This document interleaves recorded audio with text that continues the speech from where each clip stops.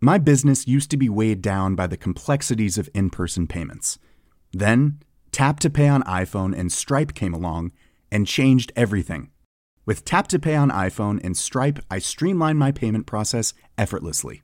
Now I can accept in-person, contactless payments right from my iPhone. No extra hardware required. What's truly remarkable is how I can cater to all of my customers' payment preferences.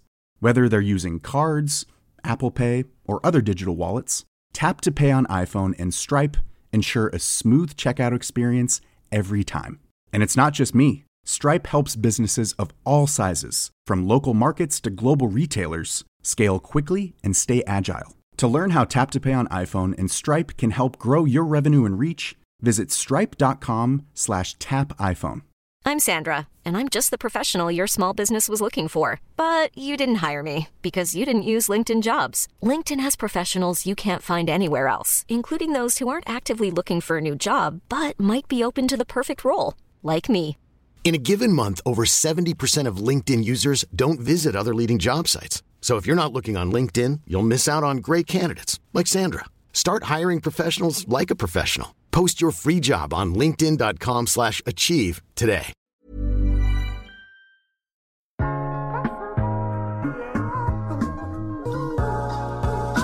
Hej, mit navn er Mark Anthony, og du lytter til iværksætterhistorier produceret af Podtribe Media i samarbejde med episodens sponsor, Trade. I denne episode skal du høre historien om Levitate, fortalt af Lasse Madsen. Levitate laver holdbare running blades. Hvor andre ser dem som proteser, så ser Levitate dem som let tilgængeligt sportstilbehør. Og er der noget smukkere, end når en iværksætter løser et problem, som de selv har stået med?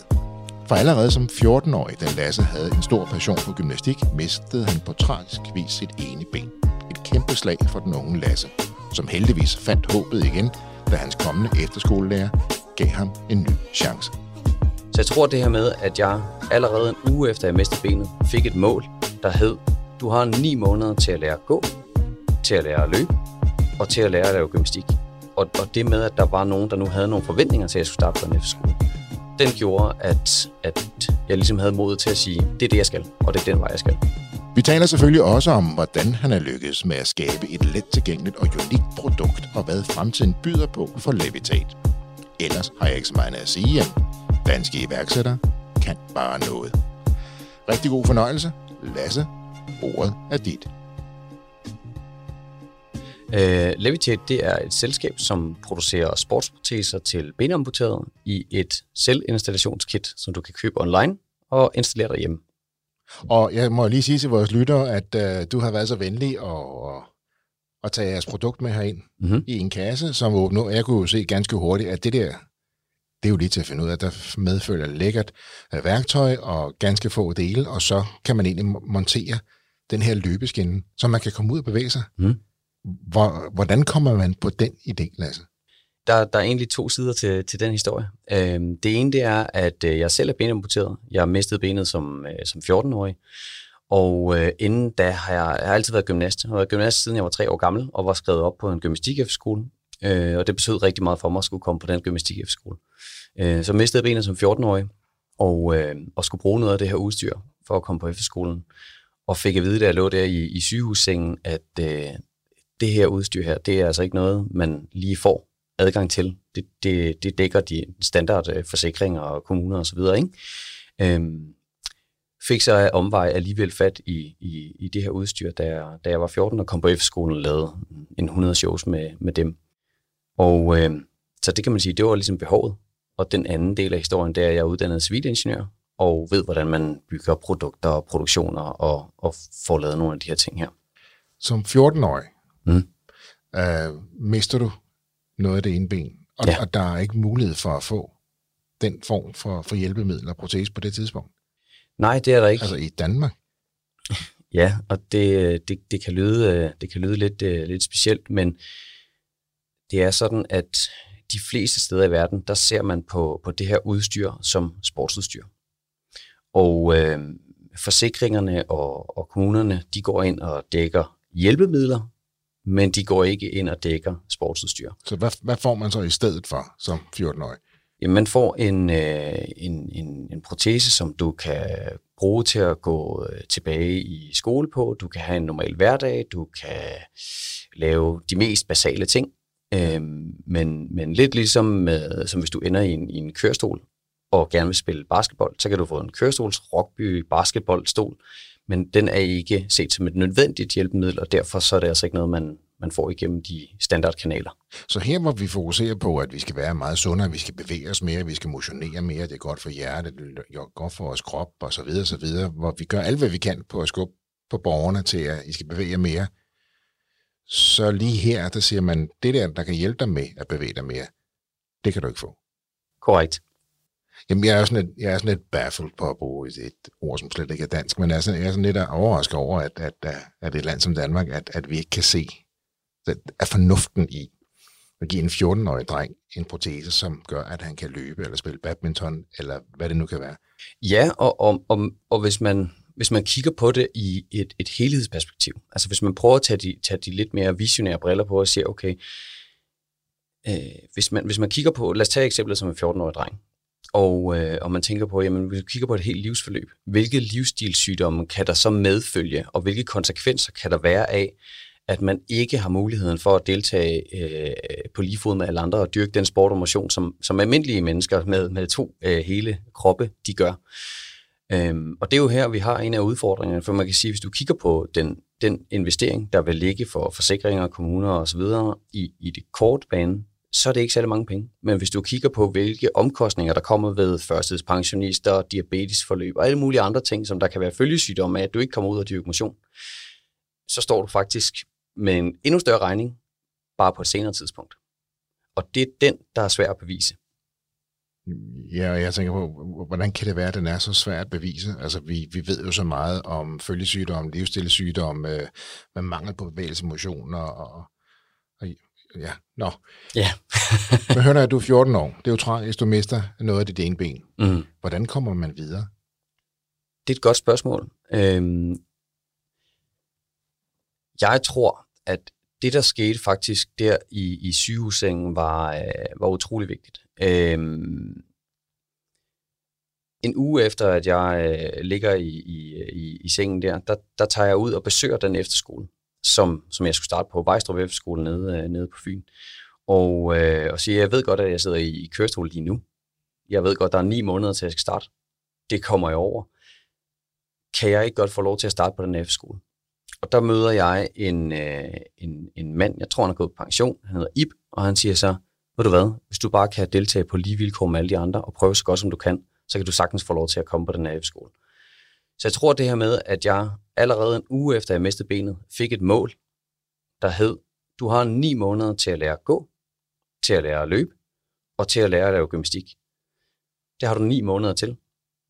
Og altså jeg tror det mål, og det med, at der var nogen, der nu havde nogle forventninger til, at jeg skulle starte på en efterskole, den gjorde, at jeg ligesom havde modet til at sige, det er det, jeg skal, og det er den vej, jeg skal. Og han troede på, at du rent faktisk kunne nå det mål. Præcis. Men lad os igen, det er en uge efter. Ja. Igen, som 14 er, hvordan mønstrer man den motivation, den styrke til at sætte sig i en kørestol lige pludselig, og så tage ned på efterskolen og sige, hey, hvad skal der til, for jeg kan komme her alligevel? Det at have et godt netværk omkring sig, en god familie, som bakker op omkring de drømme og visioner, man har, og er med til at skubbe en lidt på vej. Det tror jeg har været utrolig vigtigt. Og også altså specielt det her med sammenholdet omkring sporten og idrætten og så videre, og nogen, der forventer, at du egentlig kommer tilbage som en helt almindelig del af teamet, nu når du er færdig med det, der du lige skal på hospitalet. Og der var jo opbakning både fra familien, som med det samme var der konstant, og hvor man så siger, jamen selvfølgelig skal du på efterskole. Vennerne, som siger, jamen selvfølgelig skal du tilbage på gymnastikteamet. Og sammensætning af det, og så med at have en god fysioterapeut og en god bandagist, som lyttede til de her ting, som du gerne ville, og så simpelthen var med til at kortlægge mulighederne. Når hvis ikke du kan få det inden for standardsystemet, hvad gør vi så? Det er ikke et spørgsmål om, det er et spørgsmål hvordan. Præcis. Ja. Sådan. Hvornår begyndte du at se dig selv som kommende iværksætter? Altså, da jeg blev færdig på DTU som civilingeniør, der arbejdede jeg i 8 år i den maritime industri, startede som kan man sige, studentermedhjælper og sluttede som direktør for den globale udviklingsafdeling. Så jeg sad og havde 30 ingeniører fordelt på Danmark og Kina, tror jeg det var på det tidspunkt. Der fik jeg jo, kan man sige, der havde jeg jo 8 år brugt på at lære, hvordan starter du en produktion, hvordan laver du et produkt, hvordan udvikler du forskellige ting. Jeg havde rejst rundt i verden og optimeret produktioner. Og så stod jeg på et tidspunkt og manglede en ny sportsprotese. Og rakte ud på de sociale medier, spurgte folk rundt omkring i verden, som jeg kunne se havde en, hey, hvordan har du fået den her? Spurgte også folk, hvorfor har du ikke en? Og der var svaret lige meget, hvor jeg spurgte henne, om det var i Danmark, eller om det var i USA, eller England, eller et sted i Asien, så svarede det samme. Det gør man ikke. Det er ikke noget, du får. Og jeg tror, det var der, hvor jeg tænkte, med baggrund som ingeniør, og det her store behov, som jeg kan se der derude, jamen, hvorfor er det så ikke, at hvis hele industrien ser det som sportsudstyr, de ikke vil betale for det, hvorfor er det så ikke, at vi starter en virksomhed, som også ser det som et stykke sportsudstyr, men bygger en hel forretning op omkring, og et brand op omkring, at selvfølgelig skal du have adgang til det, men det skal være sportsudstyr, og det skal koste det samme som almindelig sportsudstyr. Altså sammenligneligt sportsudstyr, altså ikke andre produkter på markedet, men det skal koste det, som de leger som på sportsudstyr. Det skal koste det samme, som hvis du skal ud og have en entry-level cykel på en landevejscykel. Har din virksomhed også lagt en masse penge på vareindkøb, som i stedet kunne være brugt på at vækste din forretning? Trade er en hurtigvoksende køb nu betalt senere service for dig, der handler med fysiske varer. Ved Trade er det lige så nemt at vækste ved salg af fysiske varer, som når man sælger software. Trade betaler dine leverandører for dig, og så kan du vælge, om du vil betale tilbage efter 1, 2, 3 eller 4 måneder. På den måde kan du sælge produkterne, før du betaler for dem, og have mere kapital til rådighed til vækst. Det er helt gratis at være kunde hos Trade, ingen risiko, og du betaler intet for at have en kredit hos Trade. Læs mere og book en uforpligtende introduktion på trade.io.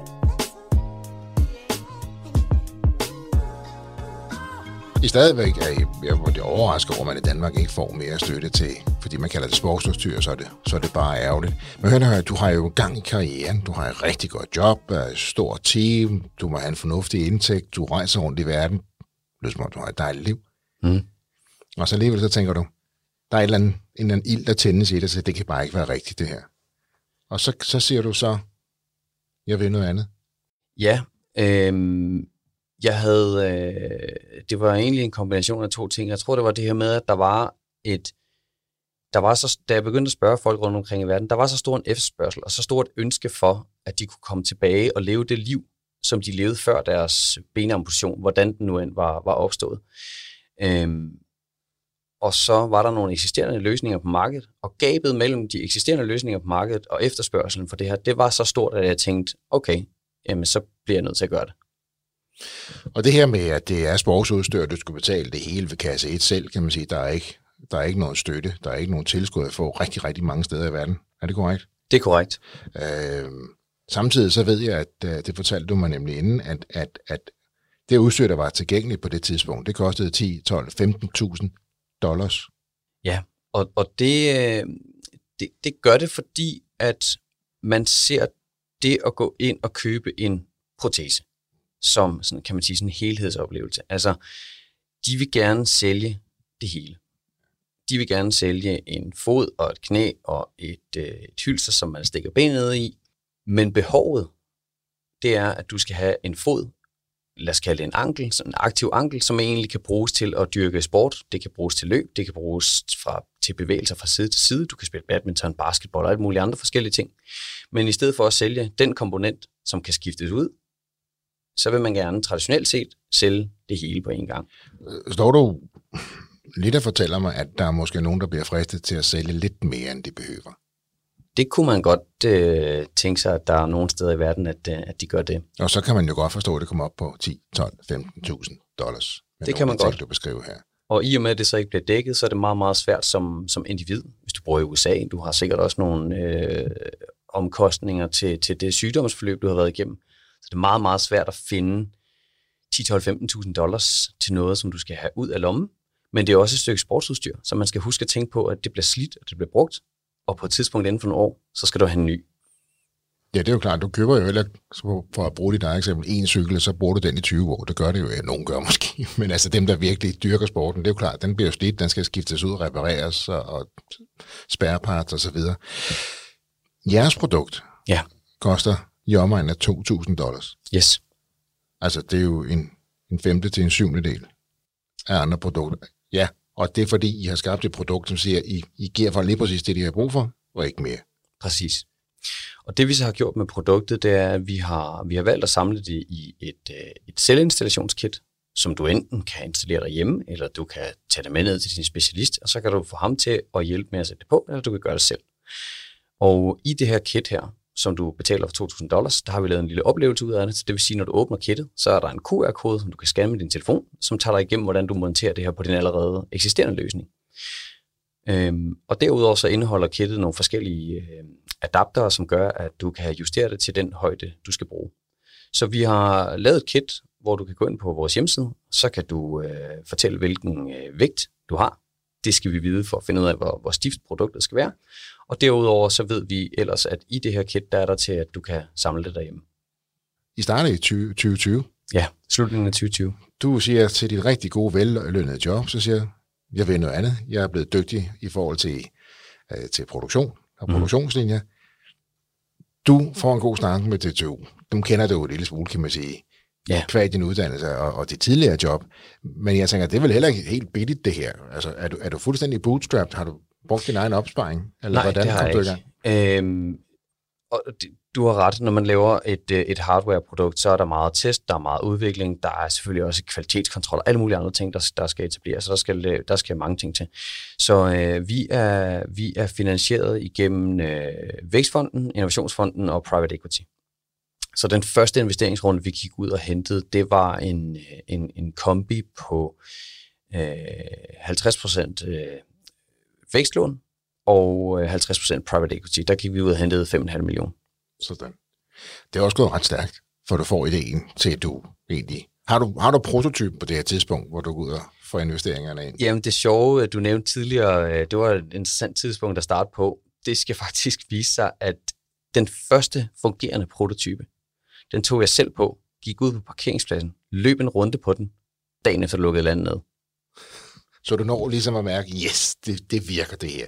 Lige præcis. Ja, så var du klar, og så lukker landet. Lige præcis. Og hvis ikke vi havde haft den fungerende prototype dagen inden, at corona begyndte at lukke det hele ned, så tror jeg ikke, der havde været noget levitet i dag. Fordi så havde I måske ikke kunne få den produceret på det tidspunkt. Præcis. Vi havde den første fungerende prototype, og jeg havde lavet et par ekstra.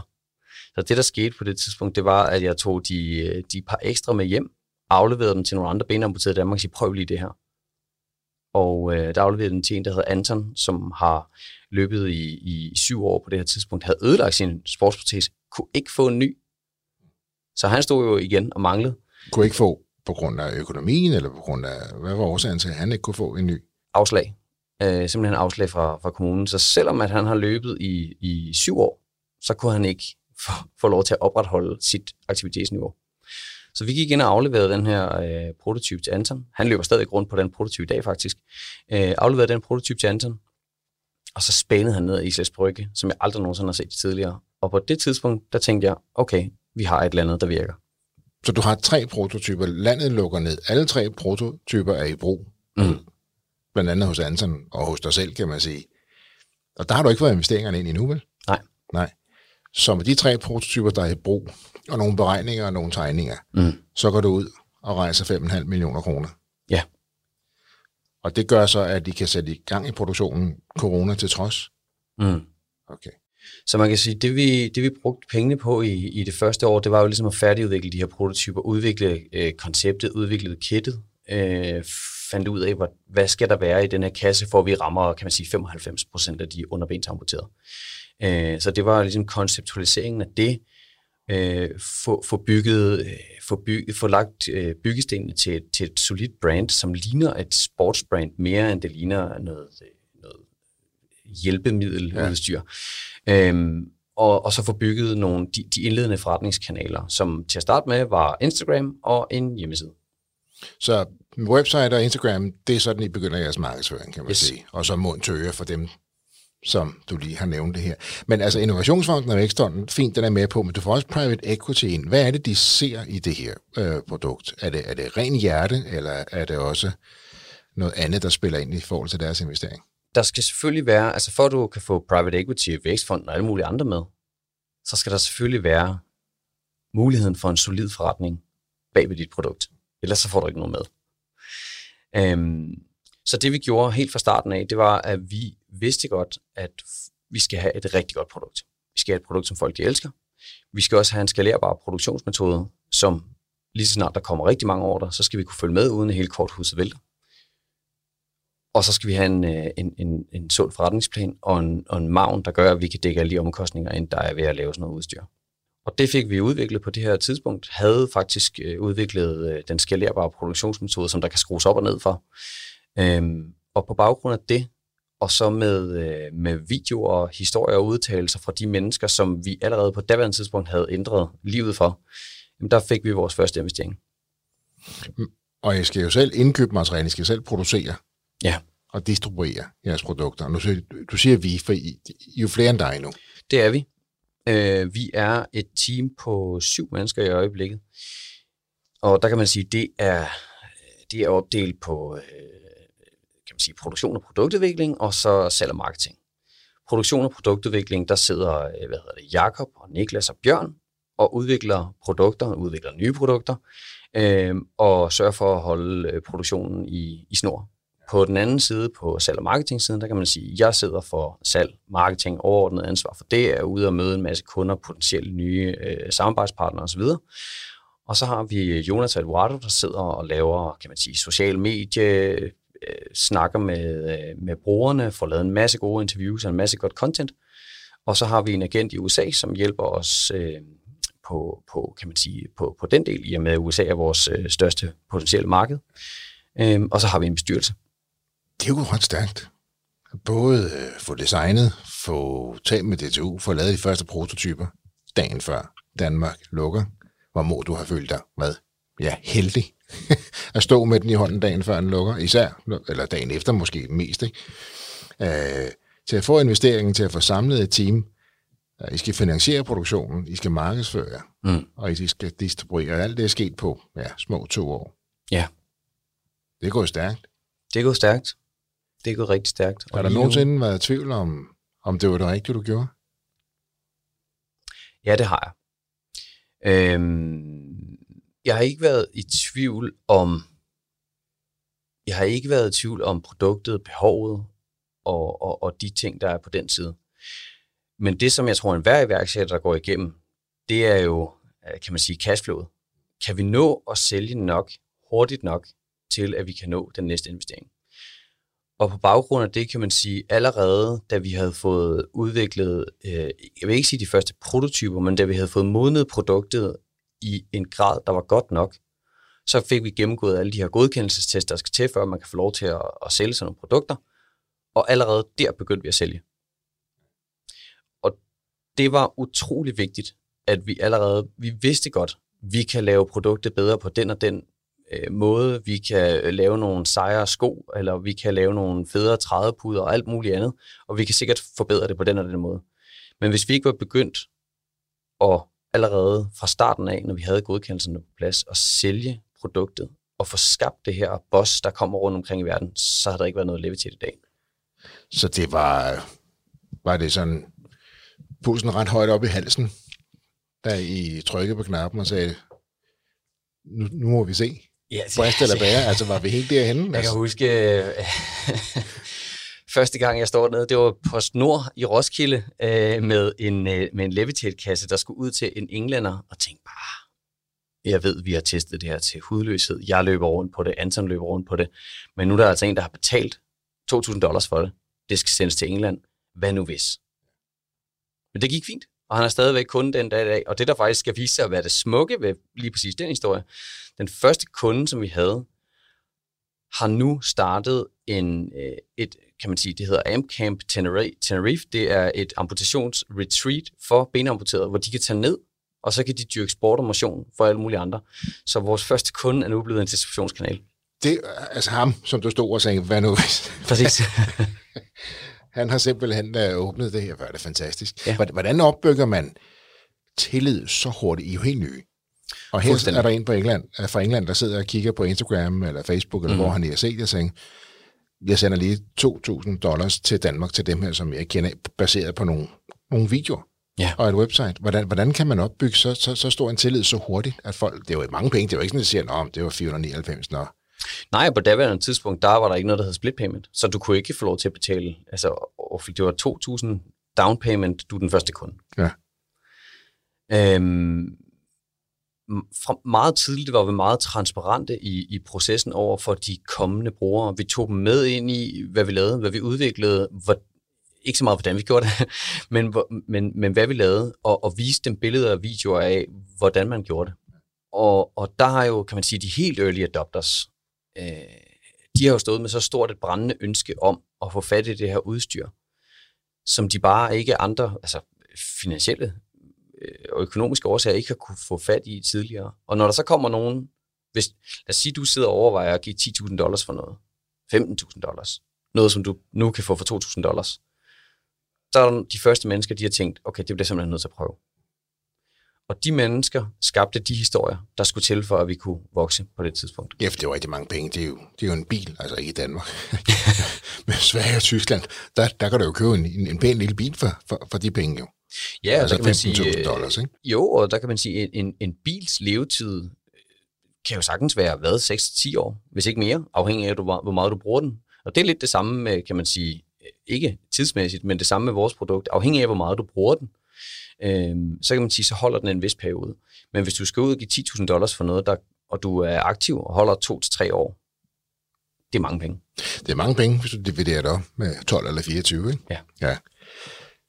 Så den første kunde, der betaler de $2,000, sidder i England og har nu en AMCAM på Tenerife og er blevet jeres distributør. Og det bringer mig lidt frem til, at jeres forretningsmodel har jo ikke ændret sig, men udviklet sig. Ja. Fordi I startede jo med rent B2C. Vi startede direct to consumer, og det gjorde vi faktisk, før vi overhovedet havde en hjemmeside, der gjorde vi det via de sociale medier, altså via Instagram. Folk, der rakte ud til os, sagde, hey, det kunne jeg godt tænke mig at bruge. Hvordan gør jeg lige her? På daværende tidspunkt, der var kittet og alle delene og så videre. Det var ikke helt på plads. Det vi gjorde på daværende tidspunkt, det var faktisk en make to order. Altså de sagde, jeg skal bruge det her, det skal være den her højde, det skal jeg bruge. Så byggede vi det til dem og sendte det til dem. Så skal man også være rigtig sikker på, at de også har målt rigtigt, og I også har lavet rigtigt, ikke? Lige præcis. Og der kan man sige, der opstod hele ideen til kittet, fordi vi kunne lynhurtigt se, det her det er ikke skalerbart. Vi kan ikke skalere og sidde og bygge til højde herhjemmefra. Og derfor så valgte vi at bygge det her kit, hvor du fortæller, hvad er din vægt, du fortæller dit aktivitetsniveau, og så giver vi dig kombinationsmuligheder i kittet, som gør, at du kan bygge det til din egen højde, til det du nu skal bruge det til. Så man egentlig får lidt flere dele med nu. Ja. Til gengæld sparer en masse tid i forhold. Præcis. Til at producere til den enkelte. Ja. Og det har jo vist sig at være en god idé. Det har vist sig at være en rigtig god idé.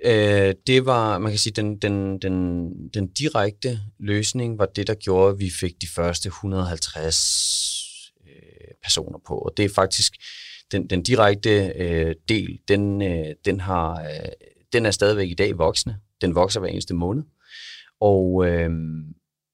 Men det gjorde, at i og med, at de her forbrugere, de begyndte at efterspørge det ned hos deres specialist, eller hvor de nu ellers får det her udstyr, jamen det gør jo så, at nu, der har vi ligesom lukket op for 2 nye kanaler. Den ene er, kan man sige, klassisk B2B, hvor vi sælger i wholesale til folk, der ønsker at sælge det her. Så kan du gå ned til din bandagist eller fysioterapeut, og få dem til at hjælpe dig med at sætte det sammen. Og så tjener de en lille smule på det, men samtidig så bliver prisen for forbrugeren nogenlunde ens. De tager en lille smule for at sætte det sammen og hjælpe dig med at gøre det. Det bliver mere transparent i hvert fald. De ved jo selv, hvad de har betalt. De ved, hvad de har betalt. Så det ved de, og så kan de så se, hvad kommer der så oveni. Præcis. Så det her med altså, der var mange, som bare helt i starten, det her med, at vi havde en pris på hjemmesiden. Det var fuldstændig nyskabende. Det har man hvilket set lyder før. tosset, ikke? Der fik man beskrevet hele produktet, og så skulle man ind og tale med dem, og så fik man et personligt tilbud, eller... Jamen, hvis vi tager den traditionelle proces i dag. Lad os sige, at nu er jeg selv benamputeret, men den måde, det kunne foregå på, det var, at jeg siger, jeg kunne godt tænke mig sådan en sportsprotese. Så skal jeg for det første have en aftale med en specialist. Det kan være, at der går 2 til 3 uger, inden jeg kan få det. Så skal du ind og sidde i et venteværelse, så skal du måles op, og så finder de ud af, hvilke nogle komponenter, du skal bruge. Og så bestiller de dem, og det kan være, der er et par uger, eller hvis nu ikke lige de har et testkit, du kan få lov til at låne, så kan der være, der går et par uger eller et par måneder, før du kan få lov til at få et testkit. Så skal du ind til din specialist igen. Og når du så er derinde, så bygger de det for dig. Så kan du lige få lov til at tage et par runder ude på græsset. Så skal de bestille dine komponenter. Men først, hvis de har godkendelsen på prisen fra nogen, som så ikke betaler. Og hvis der så finder nogen, der betaler, eller du vælger at betale ud af egen lomme, jamen så kan der jo så gå noget tid med at så bygge hele det sæt, du skal bruge. Så derfor så tænker vi, hvorfor er det ikke bare, at vi samler det, du skal bruge i et kit, giver dig lidt for meget med, men til gengæld så lærer vi dig, hvordan du kan gøre det selv. Eller du kan tage det med til din specialist, og så kan du betale ham, hvad det nu koster for ham. Så I har jo skabt et produkt, som egentlig er off the shelf, som passer til alle? Ja, stort set. Ja, okay. Men der ligger selvfølgelig nogle outliers, enten i vægtklasse, eller de har en eller anden kompliceret... Bevares, ja, men altså ret bred del af jeres potentielle kundemasse, kan man sige, der har I, som du selv siger, for afhængig af meget der vejer, så skal du have den ene eller den anden sko. Hvad kan andre brancher lære i jeres tilgang til det her? For I har jo fundet et absolut nichemarked, hvor I der er et stort behov. Markedet er ikke særlig rødt egentlig. Folk har i hvert fald vant til, at der er nogle få steder, de kan købe dem meget dyrt, og der følger rigtig meget ekstra med, man ikke nødvendigvis har brug for eller har råd til. I producerer lokalt i Danmark. I har selv designet, I sender selv ud. Hvad kan andre brancher lære af jer? Fordi det går jo godt for jer. Ja, det går udmærket. Og antallet af ordre stiger måned for måned, og efterspørgselen stiger endnu mere. Altså mange vil jo sige, at I har valgt en helt dyr vej, ikke? Det har været en rigtig dyr vej. En lille bitte marked, en lille bitte niche, dansk produktion, danske lønninger. Altså mange vil sige, det er jo 4 ud af 4 forkerte. Ja. Men alligevel er I lykkes. Jeg tror, det her med at virkelig have din slut, og det kan lyde meget klichéagtigt, men virkelig have din slutbrugere i fokus og lytte på, hvad er det egentlig, de efterspørger. Og her der efterspørger de et tilgængeligt produkt, de selv kan få lov til at købe. De kan selv få lov til at være med til at bestemme, hvordan det skal være. De kan købe det til en overskuelig pris. Til gengæld kan de vælge at splitte betalingen. Og så bygge en forretning, som kan overleve på det. Og så handler det bagefter om, hvordan skalerer du så det? Hvordan får du solgt nok? Ja, fordi det er jo det næste, fordi samtidig de ting, du siger her, det er ikke nok med de ting, jeg ramser op før. Så er det også unikt tilpasset. Der er en payment-plan. Det er billigere end alle andre konkurrerende eller sammenlignelige produkter. Igen, og det er ikke lavet i Kina. Nej. Og du kan få lov til at påvirke produktionen. Igen, som jeg siger, jeg lægger oven i alle de der 4 ting, jeg nævnte før.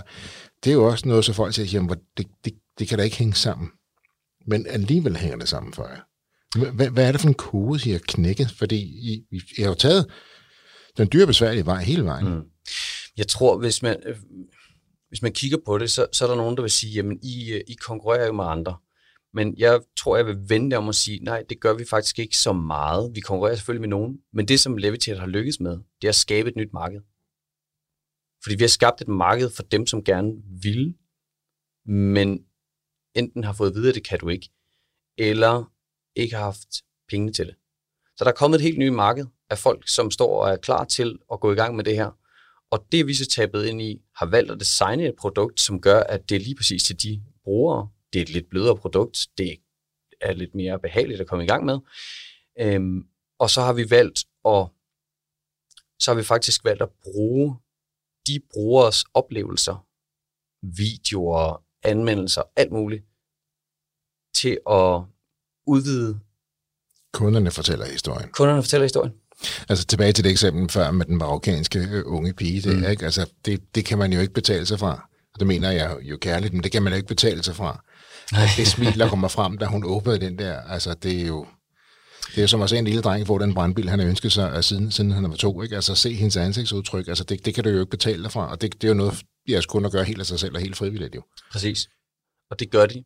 Og man kan sige nu, et godt eksempel på det her med, at vi er gået, vi har selvfølgelig et B2C-fokus for dem, der kan selv og vil selv. Der er også en helt eksisterende population af folk, som ikke har lyst til, de kan måske godt selv, men de har ikke lyst selv, eller de vil i hvert fald gerne lige prøve produktet først. Så en af de ting, vi er gået i gang med nu, det er selvfølgelig at partner op med nogle af de eksisterende spillere på markedet, hvor der er nogle, altså ikke produktproducenter, men de eksisterende fysioterapeuter, bandagister osv., som ser det samme behov som os, men ikke tidligere har kunnet tilgodese det behov. Og dem er vi begyndt at lukke op for nu, så eksempelvis er jeg lige kommet hjem fra en tur fra Miami, hvor der var en bandagist, der rakte ud til os i USA og sagde, prøv at høre, jeg har fulgt jer noget tid, det er mega fedt, det I laver. Hvordan kan jeg hjælpe jer med at hjælpe vores kunder? Og jeg sendte ham et produkt, han satte det på en kunde, kunden var vild med det, og så siger han, det her, det vil vi gerne gøre noget mere af. Så de planlagde et event, hvor de inviterede fysioterapeuter og trænere i et sindssygt fedt gym over i USA, hvor professionelle atleter, de træner. Og så inviterede de folk i forskellige aldersgrupper, forskellige steder i livet, forskellige årsager til deres amputation, en 15-18 mennesker. Dem inviterede de ind en lørdag, og så kunne de få lov til at komme ind og prøve produkterne. Det, der var fælles for alle de 18 mennesker, der var derinde, det var, de havde alle sammen forskellige amputationsniveauer. De var forskellige aldre, og men til gengæld var de havde aldrig nogensinde prøvet en sportsprotese før, og de troede alle sammen, at det var noget, der ikke var hverken tilgængeligt eller muligt for dem. Vi fik alle 18 mennesker op at løbe inden for en halv time. Og det var børn, og det var, jeg tror den ældste, han var 67, havde været amputeret i 37 år, havde aldrig nogensinde prøvet det her, havde været tidligere fodboldspiller, og havde aldrig nogensinde haft muligheden for det. 10 minutter senere, der løb han og lavede de her drills, som man ser folk de gøre, når de skal ud og træne fodbold. Det kom tilbage til ham med det samme. Så kendskab, mund til øre, sociale medier, England, første ordre, Miami, 18 mennesker i gang inden for 10 minutter. Mm. Forretningsmodellen udvikles, den ændrer sig ikke nødvendigvis, den ændrer sig i forhold til, at I får distributører på, I får andre led på, men bevarer stadigvæk jeres tilgang til det. Ja. Hvad er næste skridt for Levitate? Der er flere forskellige næste skridt. Det ene det er, at vi har lavet et rigtig godt produkt. Det er der mange flere mennesker, der skal have adgangen til at få lov til at bruge. Så det vil sige, at de eksisterende produktsortimenter, vi har, som er 3 forskellige størrelser, det skal ud til mange flere mennesker. Så det er simpelthen de forskellige 3 distributionskanaler, både direct to consumer, NGO og B2B, det skal skaleres. Derudover så har vi jo mange produktidéer. Det er jo ikke bare, for det første kan man sige, at vi rammer ikke alle amputerede lige i øjeblikket. Så der er nogle helt naturlige udviklingspotentialer her, hvor vi kan sige, at der er nogle andre amputerede, som også har de samme behov, men vi kan dække i dag. Så der er nogle produktudviklingsting der. Og så kan man sige, hvis man bare lige indledningsvis tror, jeg fortalte det her med, hvis du sidder i kørestol, jamen så og du gerne vil have en kørestolsrop i kørestolen. Så det er den samme problemstilling, du sidder med. Og det kan det være for alle mulige forskellige former for fysisk handicap, eller psykisk handicap for den sags skyld. Problemstillingen er den samme. Adgangen til produktet er der ikke. Priserne er dyre, men til gengæld så er der en anden model, du kan gøre det på. Så det er den vej, vi går. Det er den vej, vi går. Og så håber vi, at vi kan råbe endnu flere op rundt omkring i forhold til at se på det her som andet end sportsudstyr, eller i hvert fald få dem til at se anderledes i forhold til hjælp og tilskud. Så vi kan støtte den her sundhed og støtte den her bevægelse for alle. Præcis. Det skubber I jo på. I må også have fået noget mere traction. I har vel egentlig også fået en stærkere stemme i og med, at I har skabt den her succes. Er der flere, der lytter til jer nu? Det er der. Og jeg vil sige, i og med, at vi også lytter på dem. Til at starte med, var det meget sådan, kan man sige, sådan lidt bordering rogue. Vi gør bare det her, og det er kun vores måde at gøre det på. Men i og med, at efterspørgselen den kom, og specielt i USA, var der kæmpestor efterspørgsel, og folk går jo ned til dem, de kender, og efterspørger det. Men der kan man sige, at de er jo også begyndt at lukke op nu og sige sådan, okay, men prøv at høre, vi kan jo se på Instagram, at der er flere 100 mennesker, der løber rundt på det her. De spiller badminton, og de dyrker alle mulige forskellige former for sport. Så man kan sige, at vi har også lyttet til industrien og sagt, okay, men hvad skal der til, for at det fungerer for jer?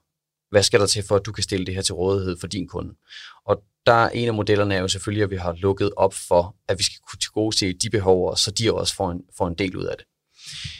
Men igen, hvis du kigger på hvis du kigger på kunden som et helt liv, så kan man sige, hvis du en gang har, du mister benet som 14-årig, så mangler du altså benet resten af dit liv. Så det her med, at du går ud og hjælper en kunde en gang hver andet år til noget, der koster $2,000, du har ham til gengæld som kunde i din forretning resten af dit liv på alle hans andre proteser.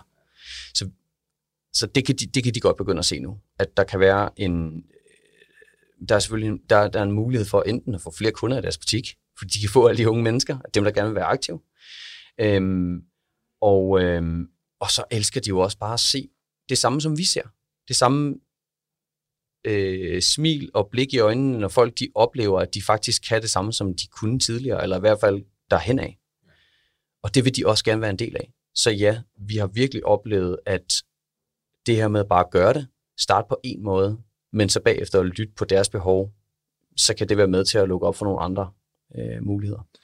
Det her med at starte, ikke bare med en mission, men en passion, og det her ønske om at hjælpe, det er stadigvæk det, der driver dig, det er stadigvæk det, der driver jer. Det kan jeg jo høre her også. At man så ovenikøbet også skal skabe en sund forretning ud af det. Det gør jo heller ikke noget. Det gør det ikke, fordi det at skabe en sund forretning, det gør, at du kan gøre det samme for endnu flere mennesker inden for andre områder. Og det er jeres ledestjerne at skabe succes, som er stor nok til, at I kan hjælpe flest muligt. Vi siger equal access to an active life. Boom. Ved du hvad? Jeg synes, vi skal lande lige præcis på det, fordi det er så smukt, og det er så rigtigt.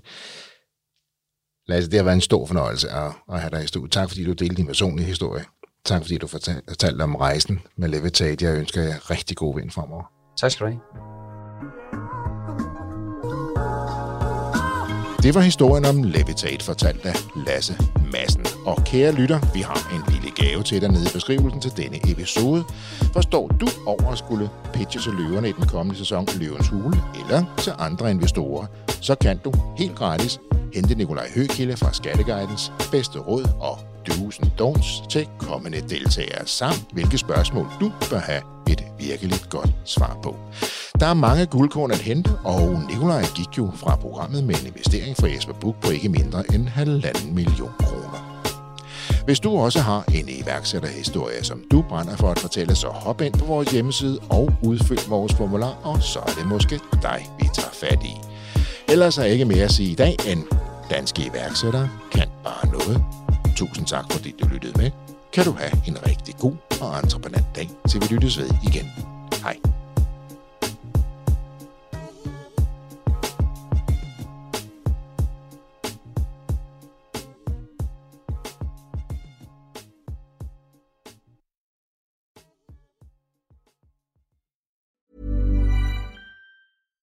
My business used to be weighed down by the complexities of in-person payments.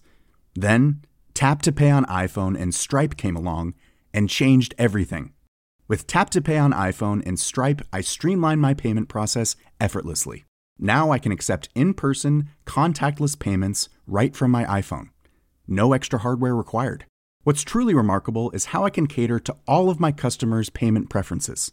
Whether they're using cards, Apple Pay, or other digital wallets, Tap to Pay on iPhone and Stripe ensure a smooth checkout experience every time. And it's not just me. Stripe helps businesses of all sizes, from local markets to global retailers, scale quickly and stay agile. To learn how Tap to Pay on iPhone and Stripe can help grow your revenue and reach, visit stripe.com/tapiphone.